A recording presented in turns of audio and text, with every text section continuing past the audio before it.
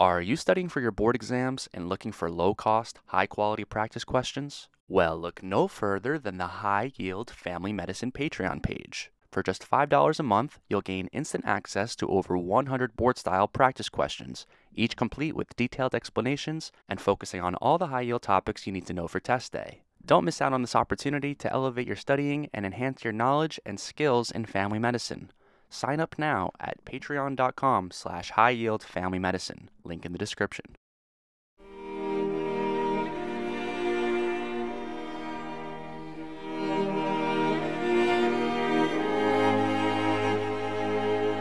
Hello, and welcome to episode 15 of the High Yield Family Medicine Podcast. In this episode, we're going to be doing an overview of some of the most high-yield things you need to know for the NBME as it pertains to congenital renal and genitourinary defects. We'll start off the episode going over all the major congenital anomalies of the kidneys and the urinary tract.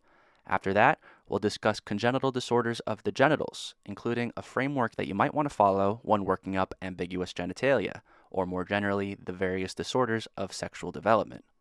And lastly, we'll be doing a deep dive on congenital adrenal hyperplasia, trying as always to leave you with the big picture idea of what's really going on while highlighting little high-yield tidbits along the way. If you find this information helpful, please consider subscribing, as that will really help to get the word out to other students. Thank you. And now, my friends, let's begin our discussion on the congenital renal and genitourinary defects. We'll begin our discussion with an overview of the Potter sequence. The Potter sequence is a spectrum of findings caused by dysfunctional kidneys in utero, leading to a loss of urine production with resulting oligohydramnios. The oligohydramnios causes compression of the fetus, leading to a constellation of findings including limb deformities, pulmonary hypoplasia, and characteristic facial features of low-set ears, a flattened nose, prominent epicanthic folds, and downward slanting eyes. The severity of symptoms seen in Potter sequence varies widely, depending on the timing of the initial insult, with those defects occurring earlier in the pregnancy typically being more severe. In addition to renal dysfunction, which is the focus of this episode, there may be also non-renal causes of Potter sequence, such as premature rupture of membranes, referred to episode 3, and twin-to-twin transfusions, referred to episode 10. Let's go through some of the most common renal causes of the Potter sequence, starting with renal agenesis. Renal agenesis is a common cause of oligohydramnios and can be detected prenatally by around 20 weeks gestation with an amniotic fluid index less than 5 centimeters, small or absent kidneys, and in the case of bilateral renal agenesis, is also associated with the absence of a urinary bladder. One way oligohydramnios may present on exam is with a fundal height that is smaller than what would be predicted based on gestational age. As a reminder, the fundal height is the length in centimeters from the pubic symphysis to the dome of the uterus, and this is approximately equal to the number of weeks of gestation. Neonates with oligohydramnios from renal agenesis are at risk for pulmonary hypoplasia and severe respiratory distress at birth, and this is because the developing lungs are highly dependent on amniotic fluid for proper chest expansion. In cases of bilateral renal agenesis, there is severe oligohydramnios, and these babies have a survival rate nearing 0%. You may be asking yourself, what if we diagnosed bilateral renal agenesis prenatally? Would we then be able to perform serial amnioinfusion for these babies? Well, this has been tried, but studies show that this intervention provides little to no benefit and the mortality rate is still basically 100%. Which is important to know if you're going to be having these sorts of difficult conversations with your patients. Next, let's talk about renal cysts. In this episode, we'll be focusing on renal cysts that arise during early development, as opposed to those acquired renal cysts that arise later in life. But I'll just say a few words about the acquired cysts now, just so you can keep them in mind. Acquired renal cysts are incredibly common, and most of them are harmless. Renal cysts can be evaluated on ultrasound and be classified according to the Bosniak scale, which is a 1 to 5 scale predicting the likelihood of renal cysts to be malignant based on certain characteristics. Small solitary renal cysts are more typically harmless and have a low potential for malignancy. However, cysts which are septated and/or contain calcifications are graded higher on the Bosniak scale and should be removed and biopsied. Congenital renal cysts can be from a variety of causes and are often due to aberrations in normal development, resulting in proliferation of growth factors. Let's go through some of the most common of these congenital renal cyst disorders, starting with polycystic kidney disease. Congenital polycystic kidney disease is a disorder characterized by bilateral cystic lesions of the kidneys and can be generally broken down into one of two groups. The autosomal dominant form of polycystic kidney disease is the most commonly inherited renal cyst disorder and is in fact the single most commonly inherited renal disorder in general. Autosomal dominant polycystic kidney disease is caused by a mutation in either the PKD1 or the PKD2 gene on chromosome 16, and individuals with this mutation are thought to be subject to the two-hit hypothesis, similar to how other disorders work, such as retinoblastoma. And as a summary, what basically happens here is there's a single affected allele in each renal tubular cell, and all it needs is for one single somatic mutation to occur in the normal allele. And when this happens, the disease manifests, which in this case is with the abnormal proliferation of growth factors leading to cyst formation. These cysts disrupt normal kidney architecture and functionality, and cause activation of the renin-angiotensin-aldosterone system with resultant hypertension. Hypertension is in fact one of the biggest problems that arises in patients with autosomal dominant polycystic disease, and this may manifest as a patient in their 20s or 30s with secondary hypertension, or in the most severe form can cause ruptured aneurysms around the circle of Willis. For this reason, any individual identified with autosomal dominant polycystic kidney disease should be screened with MR angiography every 5 years, and treatment is going to be centered around managing the hypertension with medications, a low salt diet, and in cases of end-stage renal disease, you're going to need renal replacement therapy with hemodialysis or renal transplantation. Autosomal recessive polycystic kidney disease, on the other hand, is caused by a mutation in the PKHD1 gene on chromosome 6. Individuals with autosomal recessive polycystic kidney disease tend to have small microcysts on the kidneys, mostly affecting the collecting ducts of the nephron. These patients may also have hepatic involvement with biliary duct proliferation, periportal fibrosis, and portal hypertension. Based on the degree of renal and/or hepatic involvement, autosomal recessive polycystic kidney disease can be broken down into one of three major categories. The perinatal type is the worst presentation and has predominantly renal features, with oligohydramnios and subsequent pulmonary hypoplasia. The neonatal type has mixed renal and hepatic features and is associated with minimal to moderate hepatic and periportal fibrosis. And lastly, there's the juvenile type, which has the most severe hepatic features, including hepatosplenomegaly and portosystemic varices, while the renal features are relatively minimal. Long-term monitoring of patients with autosomal recessive polycystic kidney disease should include regular assessment of renal and liver function tests, and in the end stage, these patients will require dual liver and kidney transplantation. There are a few other congenitally acquired cystic renal disorders, so let's run through those now. Medullary cystic kidney disease, or MCKD, and juvenile nephropnoptosis are both heritable disorders characterized by multiple renal cysts. MCKD is autosomal dominant, and JNPH is autosomal recessive, and the lesions of both of these disorders tend to be bilateral and have a very poor prognosis. Tuberous sclerosis is an autosomal dominant condition caused by a defect in either the TSC1 or TSC2 genes, and cause benign tumors throughout the body. Tuberous sclerosis will typically present in early childhood with developmental delay, seizures, and characteristic hypopigmented macules throughout the body, as well as angiofibromas, which are benign tumors of blood vessels. In addition, these babies will have various tumors throughout their body, including tubers, or potato-like nodules in the brain, rhabdomyomas in the heart, pulmonary cysts, as well as angiomyolipomas of the kidneys, which are prone to rupture. Von Hippel-Lindau disease is another autosomal dominant disorder that affects multiple organ systems, and this is due to a mutation of the VHL gene on chromosome 3, which basically upregulates growth factors that respond to hypoxia. So you get excessive vascular proliferation with things like VEGF, platelet-derived growth factor, and erythropoietin. The single most characteristic feature that you need to know for von Hippel-Lindau disease is the presence of numerous hemangioblastomas in the CNS, which are benign tumors formed from new blood vessels. Hemangioblastomas may be seen in the retina on fundoscopy, but you'll want to get an MRI to look for these lesions in the brain, which, if found, should be surgically removed. Renal cysts are also very commonly seen in von Hippel-Lindau, and there is also an association with renal cell carcinoma and or pheochromocytoma. So for those individuals who are at risk, prophylactic nephrectomy and or partial adrenalectomy may be recommended. Next up is horseshoe kidney, which is a migration defect characterized by the two kidneys being fused together, forming a horseshoe shape. Many cases of horseshoe kidney are asymptomatic. However, known complications include a risk of uretopelvic obstructions, kidney stones, and vesico-ureteral reflux, which we'll be discussing next. Other known associations with horseshoe kidney include chromosomal abnormalities, especially Edwards syndrome and Turner syndrome, as well as with various tumors such as transitional cell carcinoma, Wilms tumor, and the otherwise very rare carcinoid tumor. Let's move on down to congenital defects of the lower urinary tract, starting with uretopelvic junction obstructions. Uretopelvic junction obstructions are a spectrum of disorders characterized by abnormal flow of urine across the renal pelvis and into the ureter, and collectively these disorders are the most common cause of hydronephrosis seen in young children.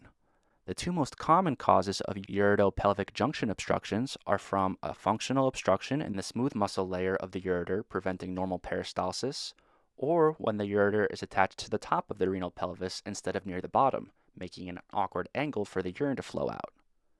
If you detect hydronephrosis in a neonate, a good next step is of course to order the typical labs like BUN and creatinine, but you're also going to want to do something called avoiding cystourethrogram, or VCUG, wherein a catheter is used to fill the bladder with water-soluble contrast, and then fluoroscopy is used to observe the internal flow of urine. As we'll see in a few other disorders covered in this episode, VCUG is an essential tool in the delineation of many urinary pathologies. So, if you're presented with a case of a complicated urinary issue, such as repeat UTIs, UTIs in boys, the presence of hydronephrosis, etc., then you should probably be ordering a VCUG for further workup. Most cases of uretopelvic junction obstructions that are detected in the neonatal period will gradually resolve on their own, with surgical repair only being indicated for those cases with impaired renal function, recurrent infections, or symptomatic obstruction. Next up is vesico-ureteral reflux, which is characterized by retrograde flow of urine from the bladder back up through the ureters. Normally, the distal ureter enters the bladder at an oblique angle and actually traverses through a small bit of the muscular layer of the bladder for about 1 to 2 centimeters before eventually reaching the draining orifice. The reason why the ureter takes this oblique path across the bladder is because the muscular layer of the bladder is able to constrict, and when it does so, it will compress on that small segment of the ureter, only opening in response to higher peristaltic pressures coming from higher up in the ureter. The most common cause of vesico-ureteral reflux is when the distal segment of the ureter does not traverse through enough length of the bladder's muscular layer before emptying. Therefore, there won't be enough pressure to circumferentially compress that segment, allowing urine to flow backwards. The gold standard procedure to diagnose vesico-ureteral reflux is with VCUG, and the mainstay of therapy for vesico-ureteral reflux is continuous oral antibiotic prophylaxis, using something like nitrofurantoin, cephalosporins, or Bactrim. If patients with vesico-ureteral reflux are not responsive to prophylactic antibiotic therapy and still get recurrent UTIs, then these patients should be surgically repaired to prevent chronic kidney damage. Next up, let's discuss congenital anomalies of the urethra. Posterior urethral valves are one of the most common causes of urinary obstruction in children and can lead to urinary retention and, if untreated, end-stage renal disease.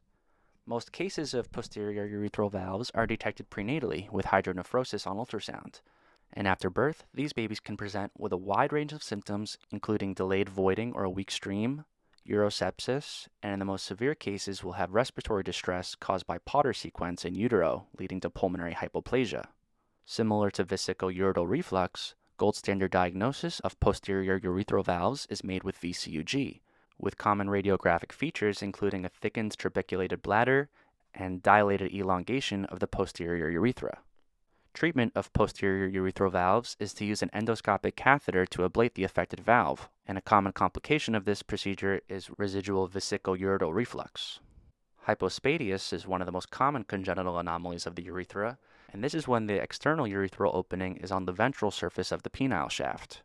Hypospadias is often associated with a dorsal chordee, which is where the foreskin does not cover the entire head of the penis.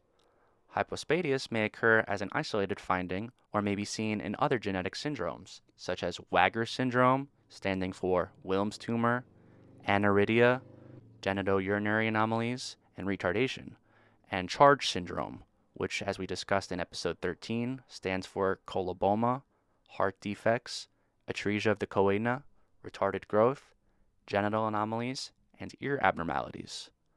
When hypospadias is identified in a neonate, treatment should be surgery within the first year or so of life.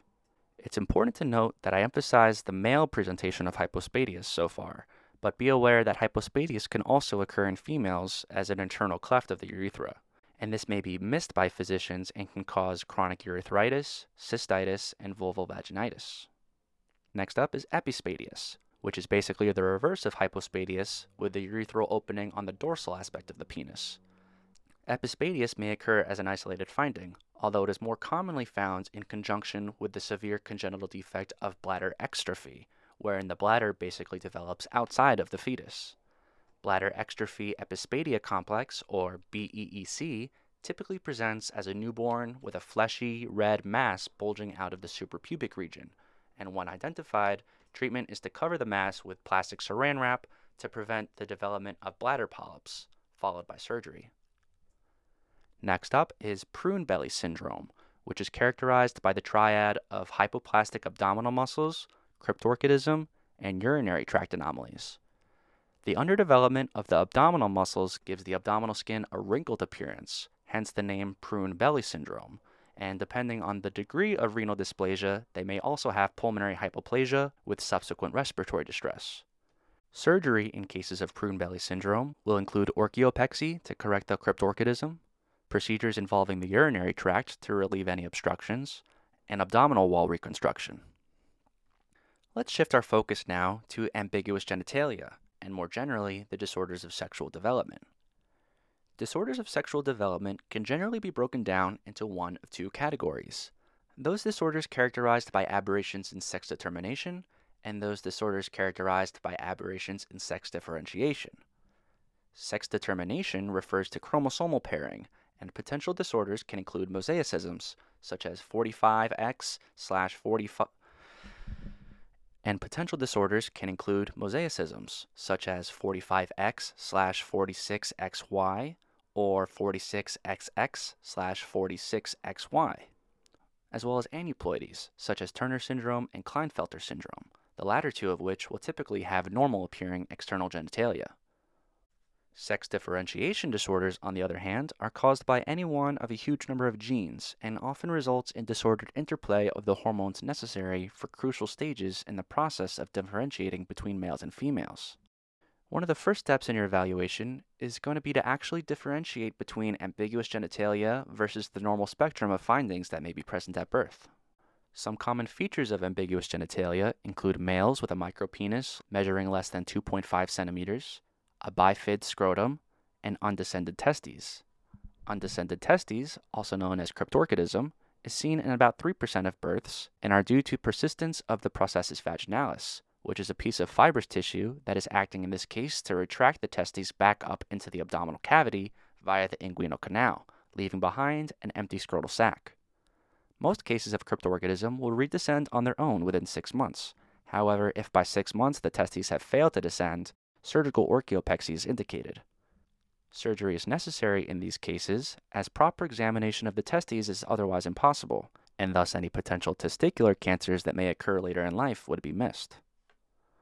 Bilateral undescended testes occur in about 10% of cases, and if bilateral undescended testes are found, then this should raise suspicion of a female with congenital adrenal hyperplasia, which, as we'll soon discuss, are a potentially lethal cause of female virilization. Female virilization refers to the process of excessive androgen hormones influencing female genitalia to take on more male characteristics.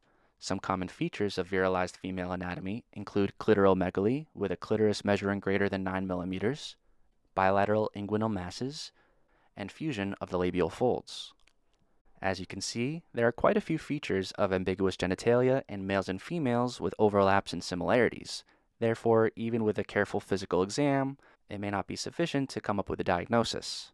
Imaging modalities such as ultrasound or MRI are helpful in these cases in delineating internal anatomy, and vaginoscopy, which is basically an imaging procedure using an endoscope with a tiny camera, is essential for accurately visualizing the vaginal anatomy.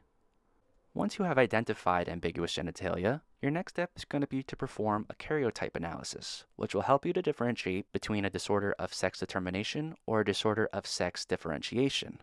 If the karyotype comes back as anything other than 46XX or 46XY, then you know you're dealing with a chromosomal abnormality. And if you need a refresher on those, then you can refer to episode 12. After establishing the karyotype, one of the next things you're going to want to evaluate for is the presence of the SRY gene. Up until about week 7 of gestation, male and female embryos are pretty much anatomically the same. There are, however, two major groups of embryological structures shared by both male and female embryos, and these structures will go on to take their own separate paths in the process of sex differentiation, depending on the influence of various hormones. The first of these structures is the Müllerian duct, which in females will persist and eventually become the oviducts, uterus, cervix, and upper vagina. In males, however, the SRY gene on the Y chromosome is activated around week 7, and this acts as sort of a master switch to tell the embryo to undergo male gonadal development. One of the major downstream effects of the SRY gene are instructions for the Sertoli cells of the testes to produce anti-Müllerian hormone, which, as the name suggests, is the hormone responsible for obliterating the Müllerian duct. In 46XY individuals with an inactive SRY, we would expect low levels of anti-Müllerian hormone, and these babies may have a spectrum of findings, including cryptorchidism and persistent internal female structures. The other major hormone produced by the testes is testosterone, which comes from the Leydig cells. One of the primary functions of testosterone in early development is to stabilize the second shared embryological structure between males and females, and this is the Wolffian duct. The Wolffian duct can be thought of as the male counterpart to the Müllerian duct, and its persistence in males is dependent on testosterone, which acts to stabilize the Wolffian duct and allow it to go on and form the epididymis, vas deferens, and the seminal vesicles. Other than stabilizing the Wolffian duct in males, testosterone can also be converted in peripheral tissues to dihydrotestosterone, which is an even more potent androgen and is responsible for the development of the external male genitalia. Production of dihydrotestosterone is dependent on the enzyme 5-alpha reductase, and therefore deficiencies in 5-alpha reductase can result in a spectrum of findings anywhere from micropenis and cryptorchidism to normal-appearing female external anatomy with preserved internal male anatomy. The action of testosterone and other androgens can also be blunted by defective receptors, and depending on the preserved activity of the receptor, may result in either partial or complete androgen insensitivity. In partial androgen insensitivity, males may present with micropenis and or other features of ambiguous genitalia, while in complete androgen insensitivity, the neonate may be completely missed as having a disorder at all, and the first presenting sign may not be until puberty, when they present as a female-appearing teenager with primary amenorrhea, later found to have a 46XY karyotype. Let's talk a bit more about working up ambiguous genitalia in 46XX neonates. The SRY gene can be present in 46XX individuals as a result of a translocation, and as we discussed, will lead to the production of anti-Müllerian hormone with subsequent obliteration of the Müllerian structures. The hormones produced by the ovaries, as are the hormones produced in the testes, are heavily influenced by signals from the hypothalamus, in what is collectively known as the hypothalamus-pituitary-gonadal axis. In females, LH triggers ovarian thecal cells to produce androgen precursor hormones. FSH acts on the neighboring granulosa cells to produce the aromatase enzyme, which acts on those androgen precursor hormones and turns them into estrogens, such as estrone and estradiol. Aromatase deficiency is an autosomal recessive disorder characterized by a dysfunctional aromatase enzyme, and in 46XX individuals, this will lead to a buildup of androgens with subsequent virilization. Aromatase deficiency may also manifest as the result of maternal exposure to an aromatase inhibitor, such as danazol, which is commonly used to treat endometriosis. On the flip side of things, a fetus with its own inborn aromatase deficiency may even cause the mother to experience signs of virilization, including clitoromegaly and hirsutism, which is a male-like pattern of hair growth, and these will typically go away after delivery. One of the most sinister causes of ambiguous genitalia are a spectrum of disorders collectively known as congenital adrenal hyperplasia. Congenital adrenal hyperplasia is characterized by defective enzymatic activity in the adrenal glands and may result in higher or lower than normal levels of the various adrenal hormones.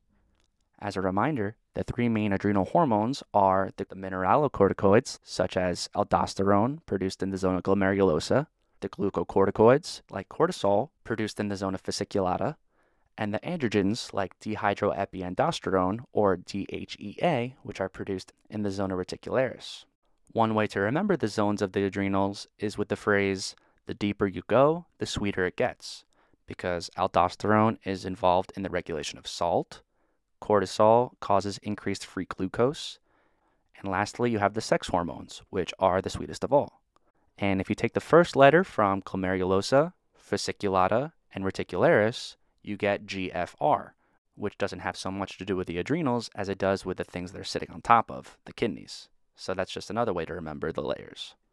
The adrenal hormones are all basically derived from a cholesterol backbone, and you can imagine these various cholesterol-based compounds passing through the different layers of the adrenal cortex, and each time it passes through a layer, it gets acted on by a different enzyme, each of which is adding, subtracting, or changing various subgroups on the cholesterol molecule until it ends up as either a mineralocorticoid, glucocorticoid, or androgen. I'm sure you can remember the first time you were confronted by that terrible chart of the adrenal cortex with all those various pathways, enzyme names, and intermediaries. But don't worry, because most of that is completely unnecessary to memorize, because 95% of all cases of congenital adrenal hyperplasia are actually caused by just a single enzyme deficiency. Therefore, you really just need to focus on that one enzyme and the pathways it connects to, and if you do that, then theoretically you'll be able to get the answer right 95% of the time. And if that's not good enough for you, I'll also give you a little memory trick at the end to help you remember that other 5%. The most common type of congenital adrenal hyperplasia is caused by a deficiency in the 21-hydroxylase enzyme, and this represents 95% of all cases of congenital adrenal hyperplasia. 21-hydroxylase is a major enzyme in the adrenals and catalyzes two major reactions. Number one is in the cortisol pathway, where it converts 17-alpha-hydroxyprogesterone into 11-deoxycortisol, which is a precursor to cortisol. Deficiency in 21-hydroxylase enzyme in this case will lead to a buildup of 17-alpha-hydroxyprogesterone, which is in fact one of the first labs we would want to look for. The second major pathway 21-hydroxylase acts on is in the conversion of progesterone to 11-deoxycorticosterone, which is a precursor to aldosterone. So to summarize it so far, 21-hydroxylase deficiency causes a halt in the pathway to aldosterone and cortisol synthesis, and leads to a buildup of 17-alpha-hydroxyprogesterone. So far, so good. Let's talk about some of the immediate effects of this going on. If you have deficient aldosterone, you're going to have some big problems with salt regulation, and in fact, 70% of 21-hydroxylase deficient patients will have the severe salt wasting type, which can be life-threatening. Aldosterone acts on the principal cells of the distal tubules and the collecting ducts and has a few different effects, ultimately leading to increased sodium reabsorption and increased potassium excretion. So, if you have deficient aldosterone, then you would expect hyponatremia with subsequent hypovolemia, as well as hyperkalemia, as well as elevated renin levels since the kidneys think they're being dehydrated. In addition to this, these patients will also have low levels of cortisol, with resulting low cardiac output and decreased GFR, which together with the effects of hypoaldosteronism will cause hyponatremic dehydration and shock, known as adrenal crisis. Adrenal crisis is obviously a medical emergency, so for them you're going to want to bolus them with fluids, give them a stress dose of hydrocorticosterone, dextrose if they're hypoglycemic, as well as correct any electrolyte abnormalities that might be going on. The other 30% of patients with 21-hydroxylase deficiency will actually have low but detectable levels of the enzyme, so they will still be able to produce sufficient aldosterone and thus won't be salt wasting, and instead will just have the other major effect of 21-hydroxylase deficiency, which we haven't mentioned yet, and that is virilization in females. So let's talk about why that happens. Remember how 21-hydroxylase deficiency leads to a buildup of 17-alpha-hydroxyprogesterone? Well, if 17-alpha-hydroxyprogesterone isn't going down the cortisol pathway, then it gets acted on by a separate enzyme and is effectively shunted towards the androgen synthesis pathway. The primary androgen produced by the adrenals is DHEA, or dehydroepiandrosterone.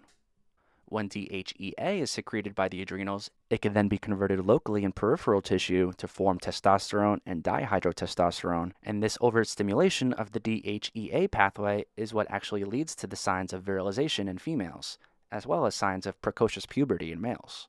There's one more major player to talk about here, and that's the role of ACTH in all of this. If we remember the HPA axis, the hypothalamus secretes corticotropin-releasing hormone, or CRH, which then acts on the anterior pituitary to secrete adrenocorticotropic hormone, or ACTH, which then acts on the adrenals to ramp up production of basically all the adrenal hormones. In 21-hydroxylase deficiency, however, the cortisol synthesis pathway is blocked, and cortisol acts as a negative regulator on the hypothalamus. So this will cause a feedback loop on the hypothalamus to secrete more CRH, which will lead to even more ACTH, and all the excess ACTH will act on the adrenals to cause hyperplasia and rampant DHEA synthesis, resulting in virilization. Alright, now let's review the memory trick that I promised to help you remember the other 5% of causes of congenital adrenal hyperplasia.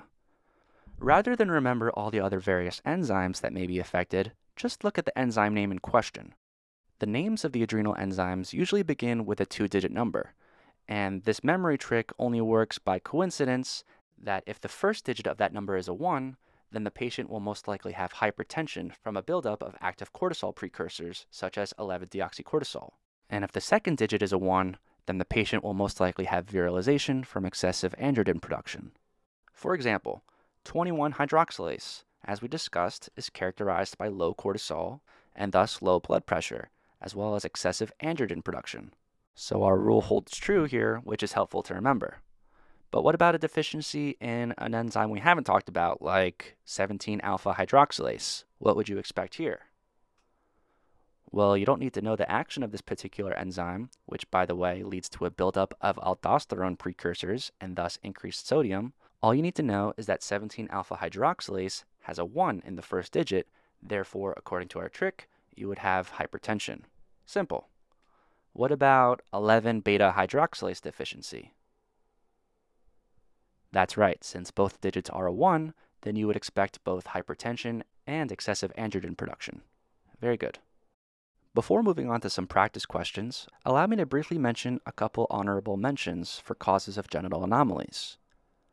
Kallmann syndrome is a congenital defect of the hypothalamus resulting in a failure of gonadotropic releasing hormone, and this leads to a hypogonadotropic hypogonadism.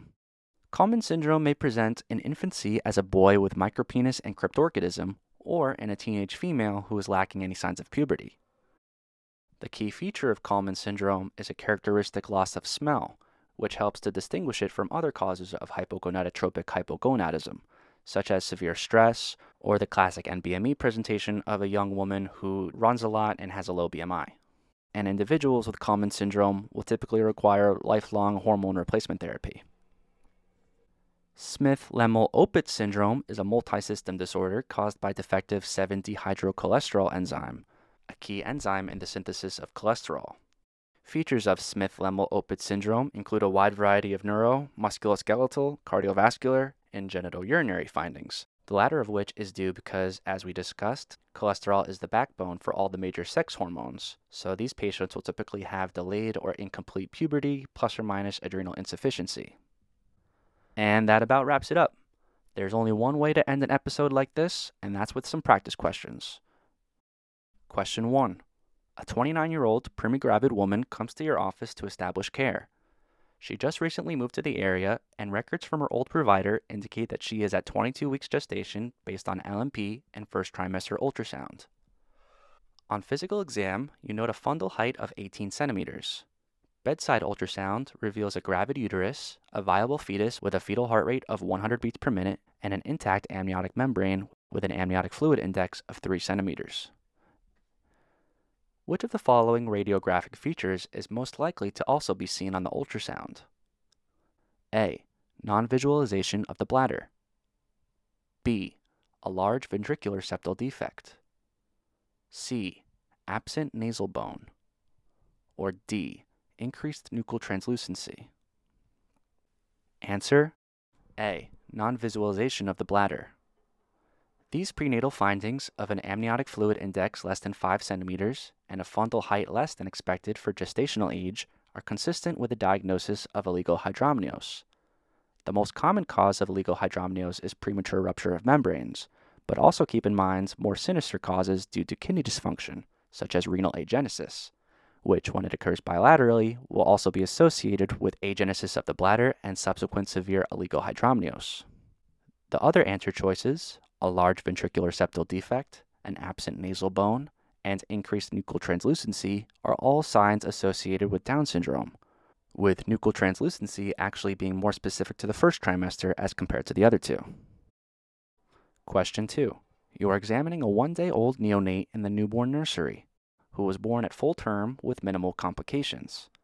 Vital signs today are temperature 98.2, heart rate 110 beats per minute, pre- and postductal O2 sat 99%, and BP 100/60.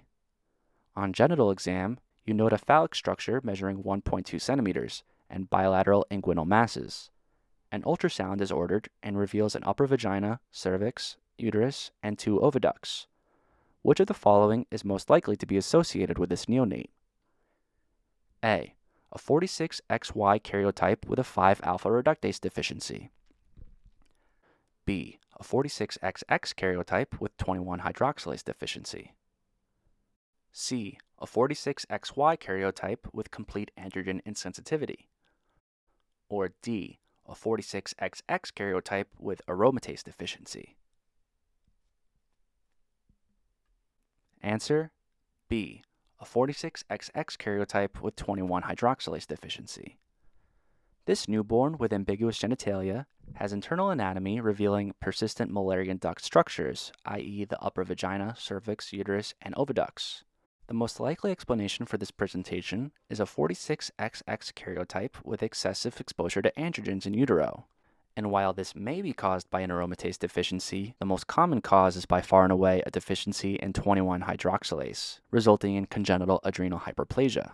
30% of all cases of congenital adrenal hyperplasia will present more or less like this case as the simple virilizing form, but also be cautious of the more common virilizing plus salt wasting form that can affect up to 70% of patients and be lethal if missed. Question 3. A 5-year-old boy with Down syndrome presents to the emergency department with his guardian reporting a 2-day history of fever. Physical exam reveals flank pain on the right side. Urinalysis reveals 2+ leukocyte esterase and 2+ nitrites. Bedside ultrasound reveals dilation of the right-sided ureter and renal calyx. Which of the following is the most appropriate next step in management? A. Prescribe continuous oral antibiotic therapy. B. First treat the acute infection, then endoscopically repair the defect. C. Perform avoiding cystourethrogram VCUG. Or D. Order CT with oral contrast. Answer C. Perform avoiding cystourethrogram VCUG. This 5-year-old boy with Down syndrome has 2 days of fever, right-sided flank pain, a positive urine dipstick, and hydroureter and hydronephrosis, consistent with a complex UTI, most likely caused by some sort of anatomical defect. And your next step is going to be to perform voiding cystourethography to differentiate between vesico-ureteral reflux, which would then be treated with continuous oral antibiotics, or something like posterior urethral valves, which can be repaired with transcatheter dilation. Question 4. A 15-year-old girl is in your office as part of a routine physical exam. Upon questioning, she has yet to have her first period. On physical exam, her height is at the 5th percentile, she has a short, broad neck, a low-set posterior hairline, her breasts are at Tanner stage 2 with widely spaced nipples, and an external genital exam reveals female-appearing anatomy at Tanner stage 2. The rest of your exam is within normal limits. Which of the following is most likely to be the cause of this patient's amenorrhea? A. Ovarian dysgenesis. B. Complete androgen insensitivity syndrome. C. A non-salt wasting form of congenital adrenal hyperplasia. Or D. Polycystic ovarian syndrome. Answer A. Ovarian dysgenesis. This 15-year-old girl with incomplete puberty and characteristic features of a low-set posterior hairline and a broad neck likely has Turner syndrome, karyotype 45X. The missing X chromosome in Turner syndrome results in gonadal dysgenesis, often described as streak ovaries on ultrasound, with subsequent amenorrhea and incomplete pubertal development.